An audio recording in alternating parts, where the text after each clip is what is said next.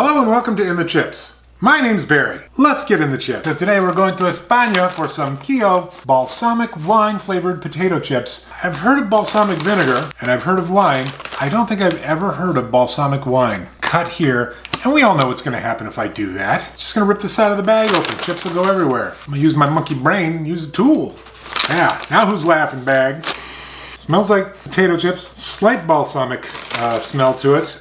Good potatoes, good thickness, a little bit of skin on. It's nice. So there's a slight sweetness to it, a slight grapiness to it, but more than anything, I'm tasting the potatoes and the oil. Fortunately, the potatoes and the oil are tasty, but balsamic wine flavor, I want to taste balsamic wine.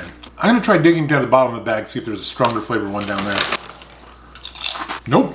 All right, well, there you go. Good potato flavor, not paying off the balsamic wine though. Kio, supposedly balsamic wine flavored potato chips. Till next time.